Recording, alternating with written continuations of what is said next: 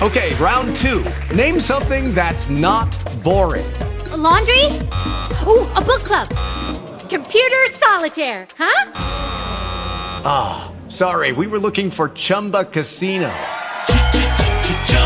That's right, ChumbaCasino.com has over 100 casino-style games. Join today and play for free for your chance to redeem some serious prizes. ChumbaCasino.com. No purchase necessary. Void where prohibited by law. 18 plus. Terms and conditions apply. See website for details. Blog Talk Radio. Hello, and welcome to Small Business Digest Radio. My name is Donald Mazzella, and I am Editorial Director of Small Business Digest. Each hour here at Small Business Radio, we hope to bring you information, strategies, and suggestions to help small business leaders increase profits, add sales, better manage cash flow, improve employee management, and streamline operations. Small Business Digest comes to you via the web at the number 2, sbdigest.com, in our magazine, which you can download from our website, or by RSS feed. You can also subscribe for a print copy of our bi-monthly magazine by going to our website. Small Business Digest comes to you as a weekly newsletter at the number 2, sbdigest.com. I'm really pleased to be here today because I have been involved with communications for many years. In fact, I helped on the first live broadcast from Saigon for Huntley Brinkley. For you younger listeners, at that time it was the highest-rated news program in the nation. But also our communications were much more difficult. In fact, we had to bounce between two satellites in order to get the live feed. That's changed considerably today. Over the years, I've seen many changes in the media world, not the least of which is the Internet. When our next guest invited me onto his show, Cycles, at Blog Talk Radio, I was amazed at the ease of producing a radio program that anyone could listen to around the world. In fact, I thought it was so good as a possible channel for Small Business Digest, we started this program. David Katzmire is a true pioneer of this rapidly expanding world. I wanted to bring him onto today's program because a radio program like this could be a terrific marketing tool for any company. David, welcome to our broadcast today. Thank you, Don. Thank you. First off, tell me a little bit about your background and how you got to Blog Talk Radio. Well, it started with my company, the Web Elves, at thewebelves.com, where I do web design and development for clients. As a result, I was constantly having to move into new things to meet demands of clients that would tell me what they wanted to do, and it became my job to find out how to do it. Added to that is some of the clients that I have are in media themselves, based right here in New York. And I was able to see their production schedules of how they got the word out through various forms of media, and I had to integrate that into my site. Some of my clients are themselves involved with television and in radio, and one prominent client from A Better World, Mitchell Rabin himself, is on Blog Talk Radio, and his site is blogtalkradio.com/A-Better-World. So it was my job to build a website for him and do the whole production line of getting the word out. And I realized how effective that was. I began to set up my own Blog Talk Radio to get the word out on my advocation and my work, and it worked. Well, my first question is, why do a Blog Talk Radio program? If you want a versatile media that you can do on a recurring basis and have far-reaching effects without spending large money on advertising, you can get a very modest-priced account at Blog Talk Radio, do your own venue, your own scheduling, and have your guests on as you will. I recommend that try that, because when you do that, Blog Talk Radio, well, I'm not just plugging Blog Talk Radio. Internet radio per se is a venue that allows you to be not only on the air live, but it allows you to have archives and to syndicate with RSS feeds be able to post audio files subsequent to a program on your various websites and link that and integrate it into your social networks. And it's a very simple thing to do. And they make the tools ready for you. It's like driving an automatic transmission. Well, small business leaders have difficulty making this transition on the web. Every new offering on the web, which makes it simpler, still for them is very reluctant. Just how easy is Blog Talk Radio? Well, first of all, I would like to say that Young made the statement that sometimes we have to differentiate beyond our comfort zone. And once you make the decision that you're going to do that, then you find out how easy it is. And it's an irony when people are daunted to not try something that will actually make it easier for you. I've felt that many times in my business, and I've learned that I had to just surpass that, give it a go. Blog Talk Radio and other radio stations, BBS Radio and other internet radio stations that you can use, make it very simple because when you log in, they want it to be easy for you. If not, people aren't going to do it. You just basically fill in the blanks, set it up, they ask the questions, you give the answers, you don't have to pave the roads. Well, I'm a small business. Let's say I sell widgets. What type of program would I do that will attract listeners and also make a good venue to sell my products? The production model that I copied is from A Better World, which you can find at abetterworld.tv. And I set this up on my own site. We have a weekly schedule that goes like this. We send out a weekly newsletter to announce an upcoming guest. Now, if you're selling widgets, you're going to be talking about people that are in the field of widgets, maybe a distributor, somebody who does marketing for you, somebody who is a consumer analyst, and what have you. You bring these on related to your program, and you're getting the word out every time. Okay, so we ask people to subscribe to our newsletter. We send it out upcoming, this is the show. We make a post about the upcoming show on the website. We also make a post about the upcoming show on the Blog Talk Radio website. Now we have two posts, and there's an advantage of that. This post you make on your site, depending on your tools, you can syndicate out to your social networks, have it go out to your Twitter, to your Facebook, and what have you. Then, on Blog Talk Radio, where you also post the program, you're going to have the advantage of the internal search engines of Blog Talk Radio. People go to Blog Talk Radio even if they don't know your show, and they'll look at what's live now, and they'll browse the various categories and look for shows in the category of their interest. I have found ready-made listeners came to me beyond what I drove early on, and it grew from there, and I picked up new people. Well, what should a program consist of?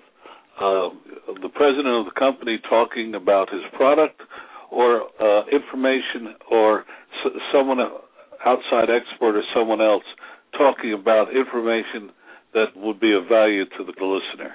Well, I find that the format needs more consistency than the subjective element of who you have.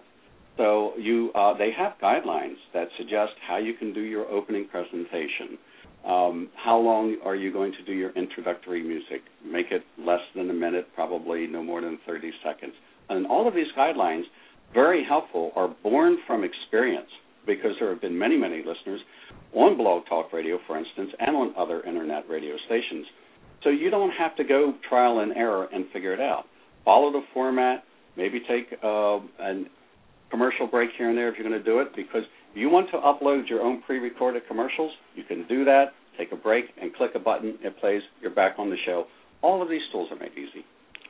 Well, we're talking about easy, but we're talking about a weekly or monthly time commitment. By the way, let's start with that one question.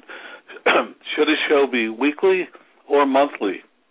I recommend weekly. One of the things that they're teaching at the Search Engine Strategies Conference being held in New York days after this program will tell you that YouTube successes have certain ingredients, and one of them is a periodicity, a consistency that people know that you're returning at a certain time. And they know to find you, and they will actually come back looking for you. So you build up listener loyalty if you have the proper frequency and periodic consistency. But isn't it true that a lot of it you archive the program and people listen to it at their convenience?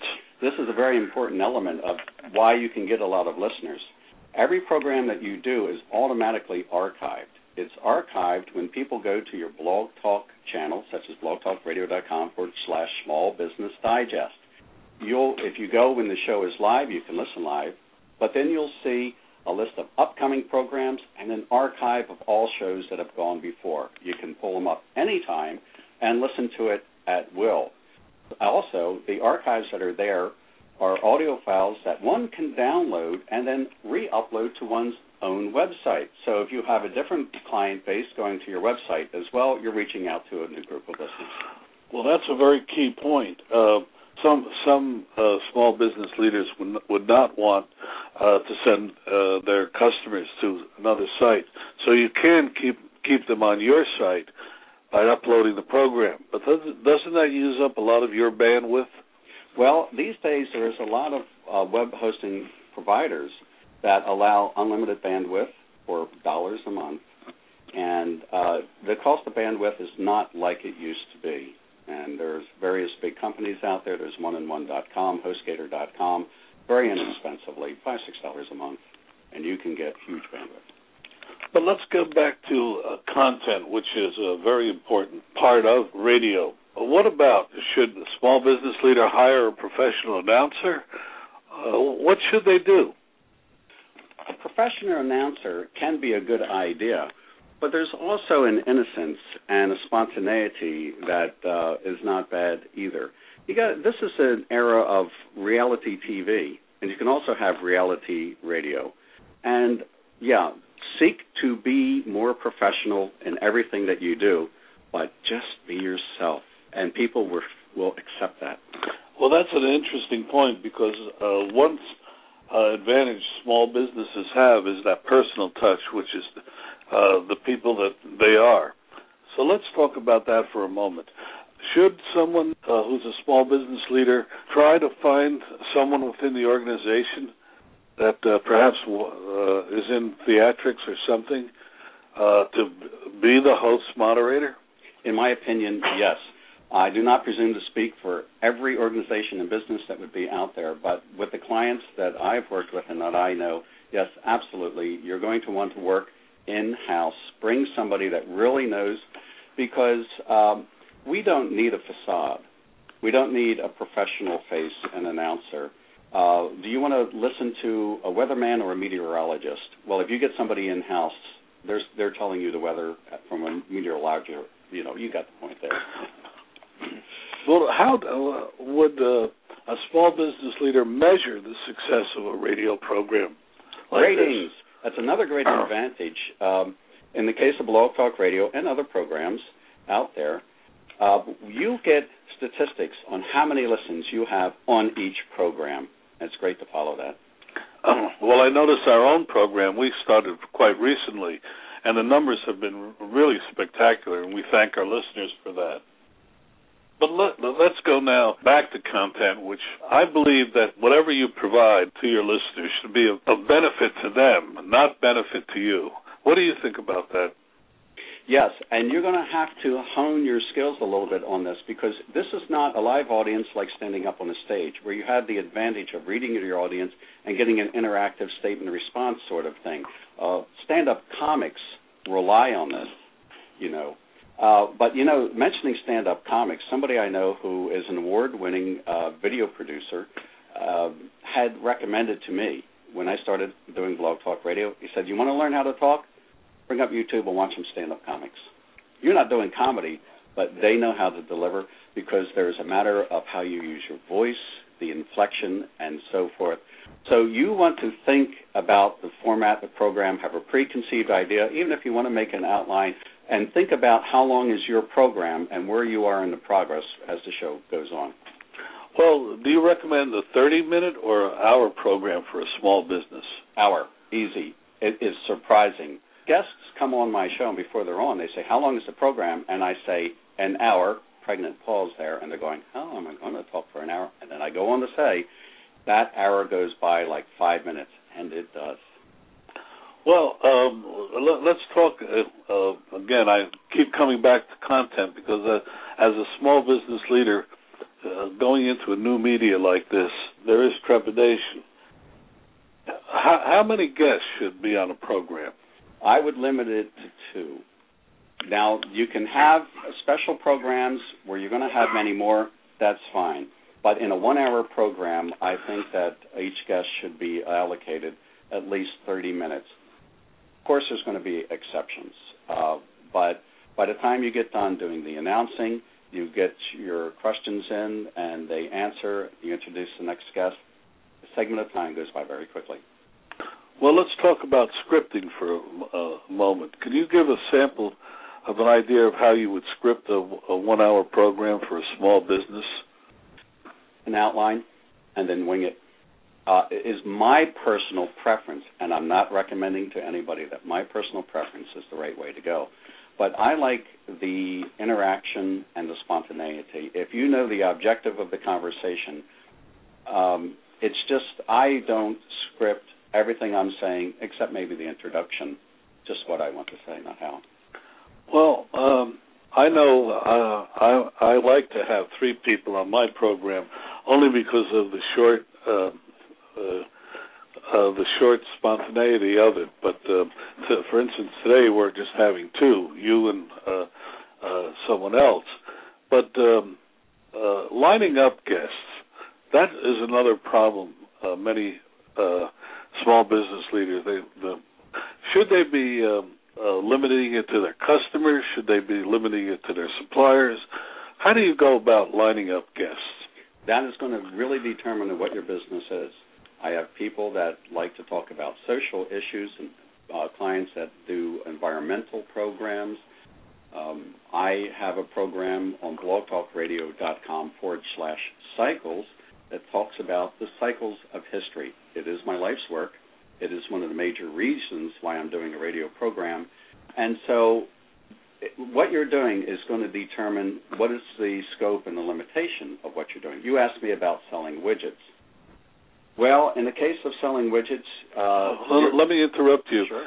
For those that don't know, widgets were originally designed for clipper ships to help them keep their sails taut and to increase speeds. They are no longer manufactured in the United States except under a different name for high American Cup type sailing. So, yeah. Just think about it in terms of what's in it for me, for the listener. We know what we want to say, but we have to think about what does the listener want to hear and where do you want to funnel them towards in a concept. You've always got to take the listener's point of view. Case in point, a person goes in for a job interview. They're usually eager to discuss what their skills are and what they can do, and they make the mistake of focusing, what does the employer want? Think, what does the listener want? Well, let's take a break here for a moment to have a word from our sponsors, and we'll be right back with David Katzmire. Want to know more about health savings accounts for your company or yourself? Go to 2hsa.com and get a free employer's primer. Health savings accounts are a cost-effective way of offering health care benefits to your employees and yourself. HSAs build retirement funds for your employees, improve morale, and reduce your health care benefit cost. For a free employer guide to HSAs, go to 2hsa.com. That's 2hsa.com. We're back now with Dave Katzmire, and we're talking about how having a radio program can help a small business generate additional profits through added marketing. Dave, let's talk. I keep coming back to it because let's talk about the technical aspects. Can you go through a little bit of how Blog Talk Radio works? And by the way, we're using Blog Talk as it's here, but there are other services as well. It's rather simple. It's almost as simple as just using a word processor. You log into your program. You can set it up that your program is going to air every week at a certain time. If you want to say this is a continuous program, you do that. Now, it'll automatically generate a post for each week at that time. And you look far in the future on your calendar, and there's your program set every week, right there. Well, but now let's go into the studio. Let's talk a little bit about this fascinating studio management that you do right at your computer, right here at your desk. Some nice advantages. Once you've selected your guest, you cut and paste a description for your guests, for your visitors to read, particular to that week, to that show, and you click to upload their picture. All right, so now you've got a post. You can do that for every show of every week, and then you can add a show on any other day of the week. Okay, now it's airtime. You've got your post, you got your guest, it's time to go on. You simply call in through a telephone, or you can Skype in through your computer, and you're in your studio panel for the program. Everything that you want to do is what you see is what you get. It's right there in front of you, how to control the show. You will see the telephone number that you can announce for people to call in. And when they call in, you'll see little segments come up showing the telephone number of the incoming caller, and you can click to make any caller heard, or you can click to mute them, or even click to disconnect them at will. Well, okay, now, one other thing, if you don't want to do your program live, you can also do it tape beforehand and edit it out anything you want. Am I right? That's quite right. When you do a program, you have the option of selecting whether it's public or private. And if it's private, people will go to your channel and they don't see it while you're recording. And then it becomes an audio file that you can then load into a future date, and it'll play just as if it were live. But one thing I learned, somebody has to be there at the future date to make sure it goes live. You do. You have to log in at the time that the program is going to air, and when you get into your control panel that we're talking about, there you will see a link for your recording that you uploaded for that show, your pre-recorded show, and then you click and make it play. And that's a nice feature too, Don, because not only that, since you can have files uploaded that you click and play at will while you're on the air, you can even make pre-recorded little messages. You can have advertisements. You can sell advertising. Say you want to be on the show, we'll do a 1-minute commercial, 30 seconds for you. There you see your audio files, and you say, we're going to take a break. You click, it plays, and then you go back to your show. Well, the other nice thing is your a guest does not have to be there with you. He or she can call in. Anywhere in the world. Talk a little bit more about that. It's a great convenience. I've had guests that have called in from across the United States, and I've also had guests that I have Skyped in New Zealand and Australia. Simply, no long-distance phone call needed. I Skype into the program as a host, connect with them via Skype, and there we are talking automatically. It's really great. Okay, well, let's talk about another aspect of radio. Radio is very much of an oral type of media, but what should one look for as a host, as a small business host, in terms of voice for the program? I mean, selecting a person that's going to be their talker. Yes. And everything. Someone that's easy to understand. Clear, expressive, and people appreciate that, because monotone puts people to sleep. Nothing puts people to sleep faster than just going on and being monotone. Be expressive, and don't be afraid to be expressive. What happens if you have a guest that comes on that's in a monotone? How do you handle that? I go into the interrogative. I come in with questions here and there. Sooner or later, you're going to hit something that strikes a note with them. And if they're going on a long spiel, I just come in with a question and take it from there. We talk about this often. If you've been to a show or to a conference and you've got a speaker like that, you can walk out. But if you're the person sponsoring and you've got an hour to fill, what do? You politely interrupt, and you have have to do that, because you don't have the visual effect of people in the back row looking at their watches repeatedly, shaking them to see if they're still working, or maybe setting the trash can on fire. You've got to take that into consideration, and don't let the guests run the program. It's your show. You have a format, maybe even made an outline. You're conscious of where you are. You're looking at your counter, telling you how many minutes are left in the show. Think about it. Think about it in quarters. Know where you are, and step in. Well, what about going to a local college and finding a media major and having him or her do the program? What do you think about that idea? In my opinion, that's a good thing. There's no substitute for experience.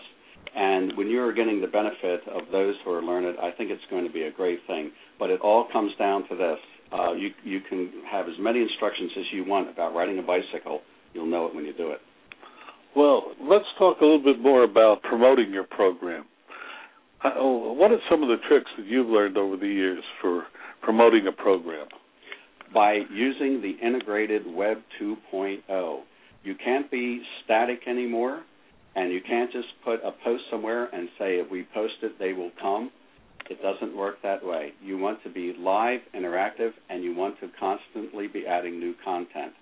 So you have the interconnected wheel of post on your website, post on Blog Talk Radio, send it out to your social networks, get it out on your Twitter, back it up with a newsletter, and be sending these out every week.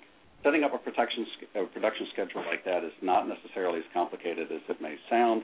Work with your webmaster and keep that content fresh. If you were developing a program, total package for some small business, could you go through the steps for doing it?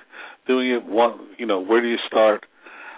First, you have to make a decision. Obviously, do you want to do something like this? And are there any payback to you for doing such a thing?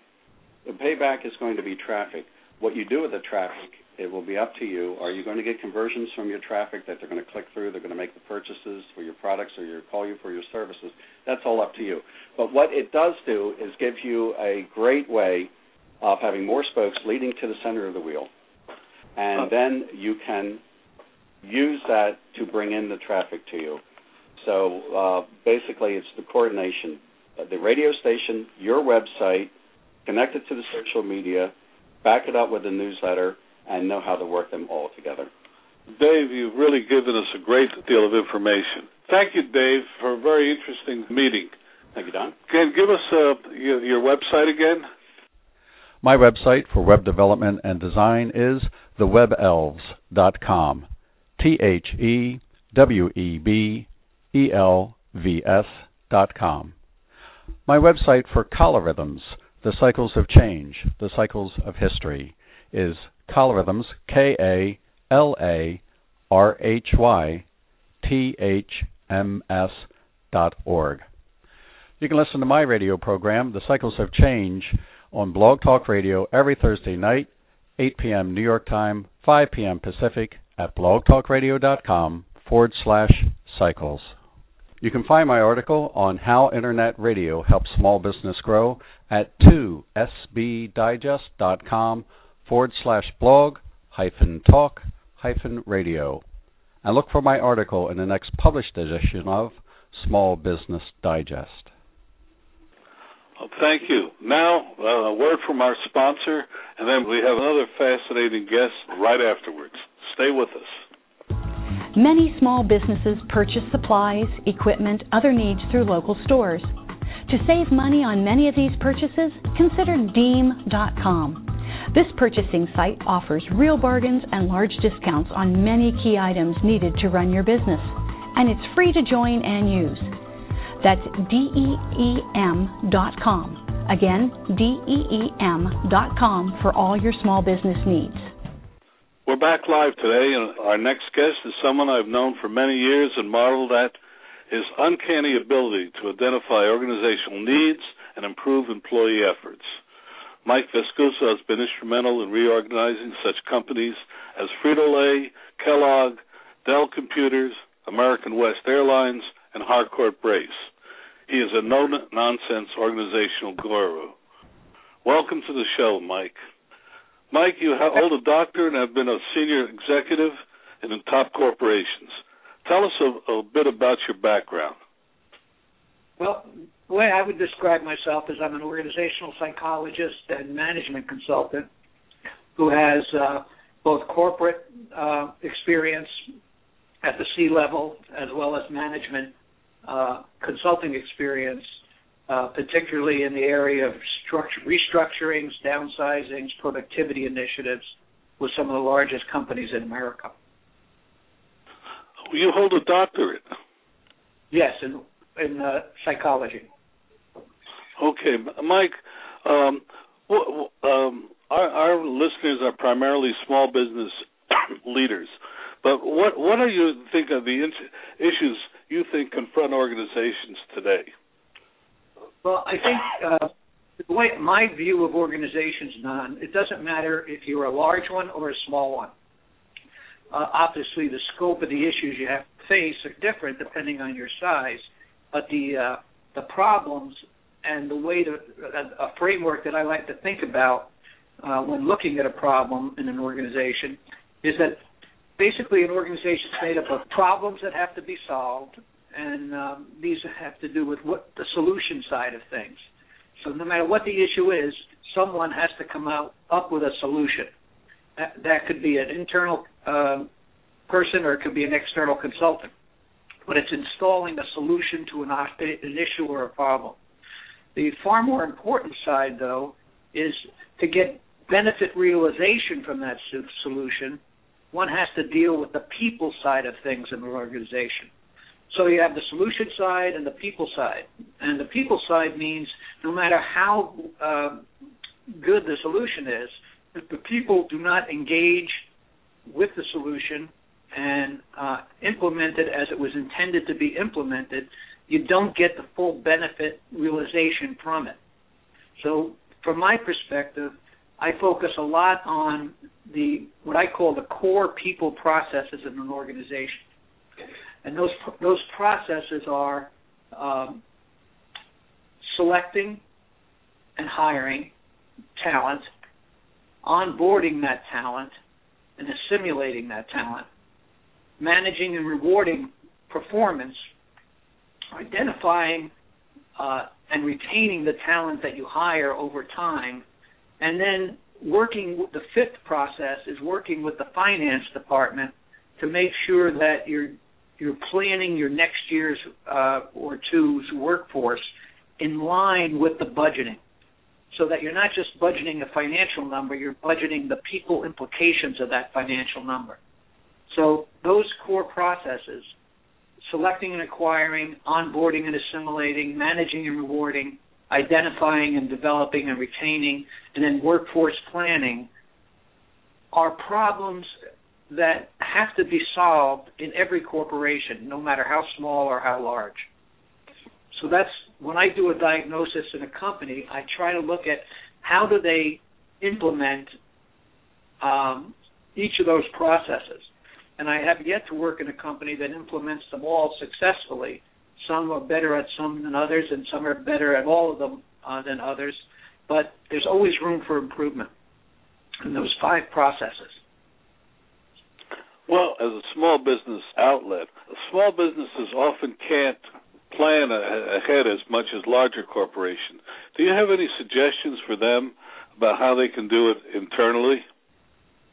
Well, I think those processes I've just described are basic planning processes in an organization. It doesn't matter if you have 50 people or 5,000 people. So if you can't find the time to do that, I'm not quite sure what it is you're trying to do. But let me give you an example. So on the first process, in terms of selecting and acquiring talent, there's 2 ways you can do that. I'm just contrasting ways. You can hire people by just the hiring manager makes the decision. No one else is involved.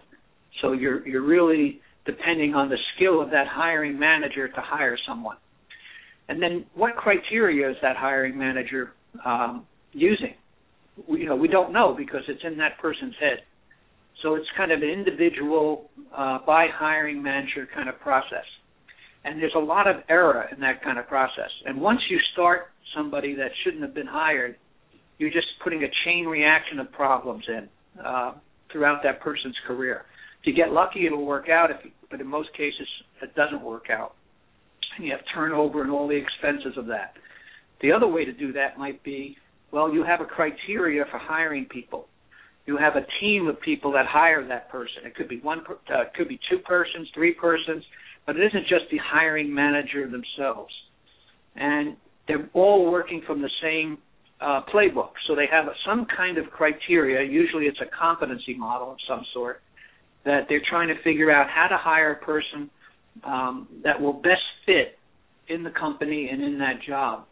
And then it's a rigorous interview. It's based on some criteria that's been objectified. And there's a debriefing after the interviews along with the hiring team to make sure that there's agreement that this is the kind of person they think could do the job and that they can fit in the company. Give you an example. Southwest Airlines spends a lot of time on hiring flight attendants. And once they're hired, that's only the first phase of it. They got almost like, I think, a 6-month probation period that they really watch the person to make sure they're a good fit for the company. So I think for a small business, the best thing is to spend some time objectifying the hiring process and trying to make as few mistakes as possible in hiring someone. That's good advice. Small businesses oftentimes don't go through that process, and the impact of a poor hire in a small business is greater than in a large corporation because it affects it proportionally higher. Let's talk a little bit the changing demographics of the workforce today. Do you have any thoughts on that? The way I look at this, Don, I don't really, there certainly are differences, right? I mean, from when we got hired and the kind of companies we worked in, we're very hierarchical. You kind of were given a job, you were given a job description, and kind of you did it, and your manager, you had many managers looking at your work and that kind of stuff, and if problems occurred, you just asked your manager to fix it, and they did. Then when global competition came in and downsizings, delayerings, wanting more employees to be engaged in what they did and not depend on their managers to solve problems, the workforce has changed, but I would say the most important changes have been really how do you engage an employee to really want to take ownership for their jobs.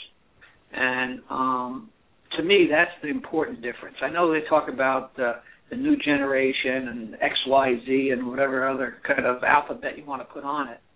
But, basically, some research was done at Harvard many years ago to talk about, what is it that makes, over the course of a career, a person be able to contribute very highly to a company's success and their own success, as opposed to the normal performance curve, which goes up, flattens out, and starts to decline over time. And basically, they came up with stages of a person's career, and they had 4 of them. For your question, I just want to focus on 3 of them. You come into an organization, and you're kind of learning the ropes. That's stage 1. You're in a dependent role. You are. You're trying to figure out how things get done in the company. There's a lot of people helping you onboard and learn how things get done. So your challenge is to move from that stage and to build some credibility so you can move into stage 2. Stage 2 is being an individual contributor.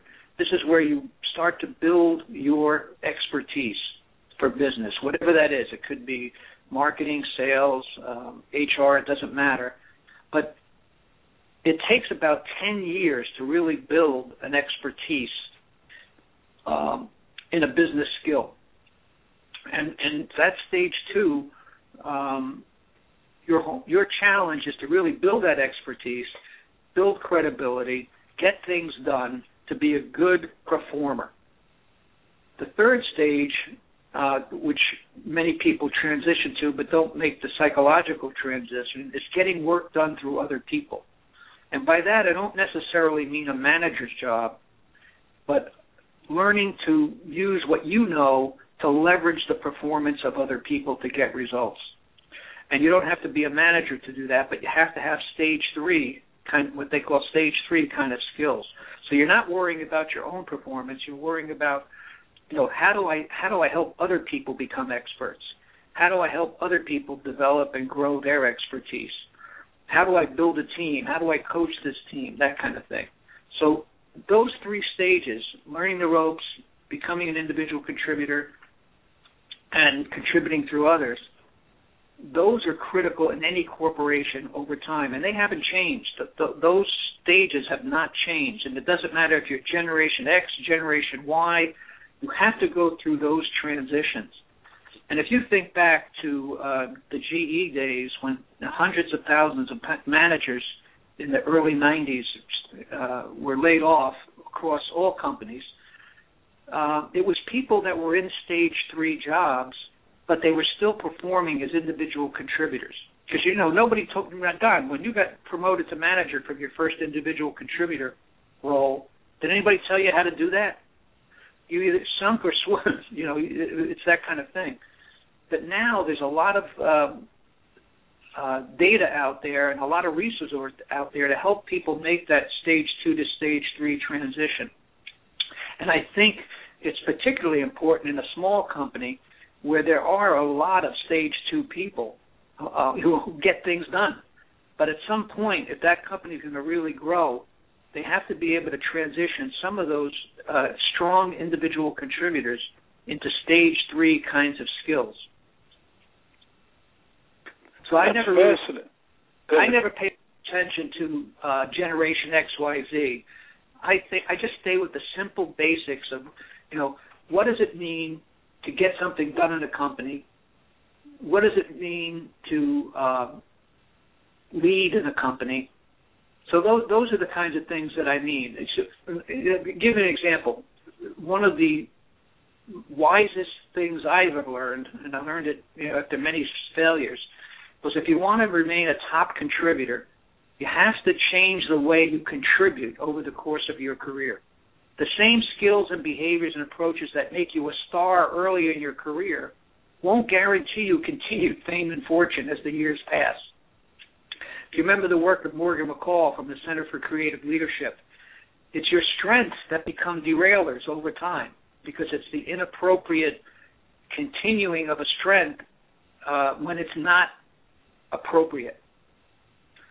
And that's to me, if I want to if I want to be a high contributor over time, I always have to be aware of what is the new role, what is the new situation calling for from me to be successful in it. That's fascinating, Mike, because small business leaders, particularly owners of companies, have to make that transition as well, and yes. a lot of them don't. How do you think a small business, like an owner, can go about making that transition, going from being the leader to getting other people to do things? Well, I've worked with companies in Silicon Valley, so I have full experience of this. And my experience has been, in a lot of companies, there's obviously some successful ones like Google and others, but a lot of the founder never makes the transition. They brought some expertise to market that made their company successful initially, and then they remain the expert. They make all the decisions. They micromanage everything that's going on in the company. And in those situations, the company really, may get to a couple of $100 million, but it doesn't seem to grow beyond that.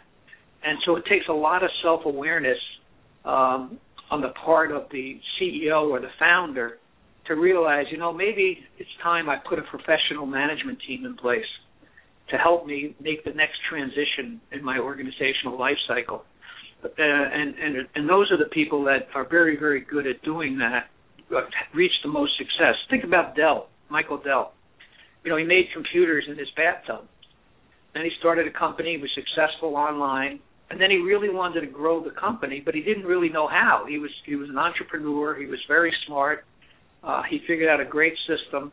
So what did he do? He went and found one of the best manufacturing managers from Motorola. He went and found a Bain consultant, and the company grew to $30 billion. because he was self-aware enough to realize he needed a different kind of leadership that he could not provide. And then obviously with that leadership, he grew himself and developed himself over time to be much more competent as a leader in a company. So I would say the biggest challenge for a CEO is to understand if their company's not growing, what is it about, what am I doing that I can change to help this company grow? That's fascinating advice and information. What about, Mike, if you're a leader, and how can you recognize that you need this help? Are there any ideas, concepts, or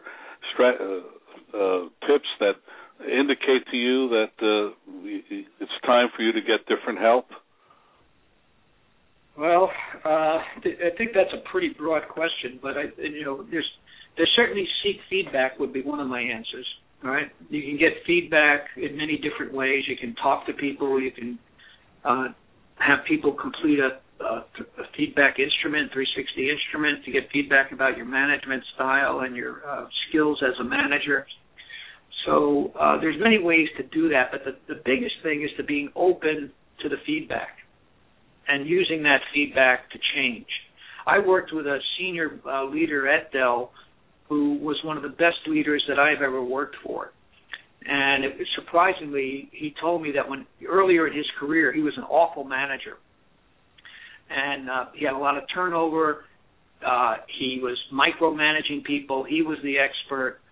And then when he realized that there was a problem, he started talking to people. And he started seeking advice. He got some consulting help. He got a coach. He did other kinds of many different things. But one of the things that he realized was, if I want to get something done, I can only do so much as an individual, whether I'm a manager or not. But if like I think the way he said it was, if I don't show up, the work gets done. If I hire the right people and they don't show up, nothing gets done. So it made him realize, what can I do to help my people be successful? And he spent a lot of time focused on coaching and developing and training the people he worked with to make them as strong as possible. And the results spoke for themselves in his career. Let me just tell you something that's interesting.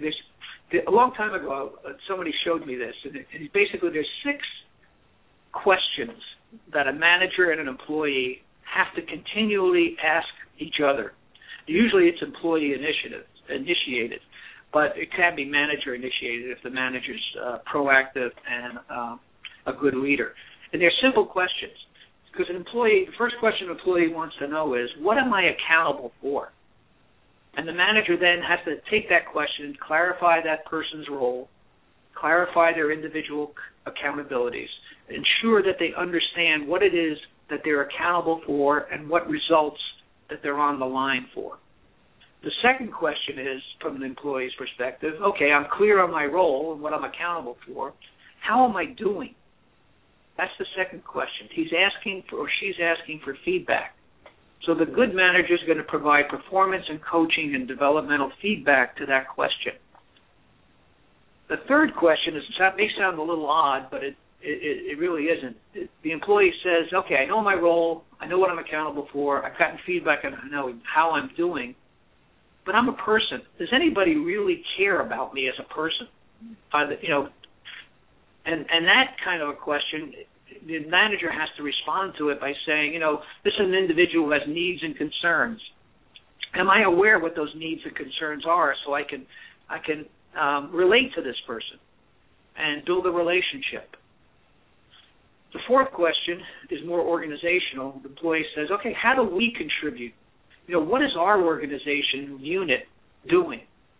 And that's where the manager's response has to be, communicate work unit goals, communicate what role that work unit plays, what progress they add to what the company's trying to do. So it gives the individuals in that unit a sense of identity.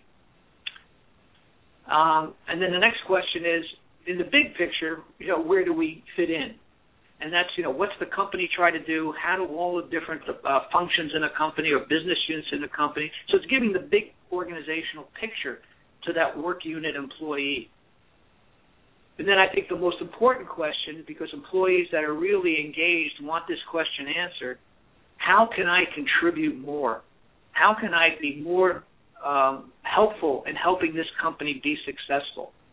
And that's where the organization has the responsibility to provide channels for employees to give feedback, give input, work on projects. So those 6 questions: what am I accountable for? How am I doing? Does anybody care? How do we contribute? Where do we fit in? And how can I contribute more? Those questions are iterative, and they have to be answered over and over again and asked over and over again as an employee or a manager goes through their career. To me, that's the essence of good, effective leadership. That is terrific, Mike. We're running a little short on time. Mike, if our listeners want to contact you, how can they do it?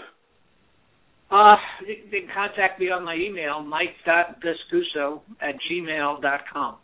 That's Mike.Vescuso, V for Victor, E for Edward, S for Sam, C for Charlie, U for under, S-O. S for Sam, and O for October. Mike Vescuso, who I've known for many years, and I've watched him do a terrific job for some major corporations.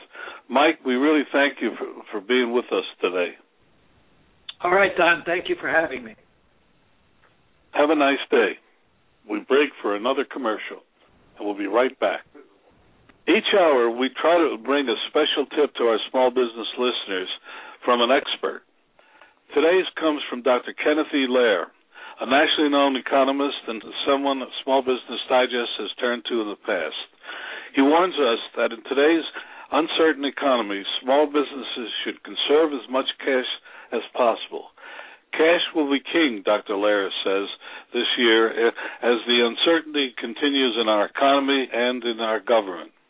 Try to keep as much as possible, negotiate longer terms for payments, improve your accounts receivable collections. Do not spend unless you need to. Above all, Dr. Lair says, stay cautious. If you like what you heard today, tell others about our efforts. If you would like to be a guest or suggest topics for future hours, email me at dmazzella@is-incorp.com. That's D for Donald, MAZZELLA @is-incorp.com. We would also like to remind listeners that besides our radio efforts, Small Business Digest comes to you via the web at the number 2, sbdigest.com. Our magazine can be downloaded from the website onto any electronic device or by RSS feed. You can also subscribe for a print copy by going to our website. Until next time, this is Don Mazzella, and this is Small Business Radio. Have a good day. Lucky Land Casino, asking people, what's the weirdest place you've gotten lucky? Lucky? In line at the deli, I guess? Aha, in my dentist's office. More than once, actually. Do I have to say? Yes, you do. In the car before my kids' PTA meeting. Really? Yes. Excuse me, what's the weirdest place you've gotten lucky? I never win and tell. Well, there you have it. You can get lucky anywhere, playing at LuckyLandSlots.com. Play for free right now. Are you feeling lucky? No purchase necessary. Void where prohibited by law. 18+. Terms and conditions apply. See website for details.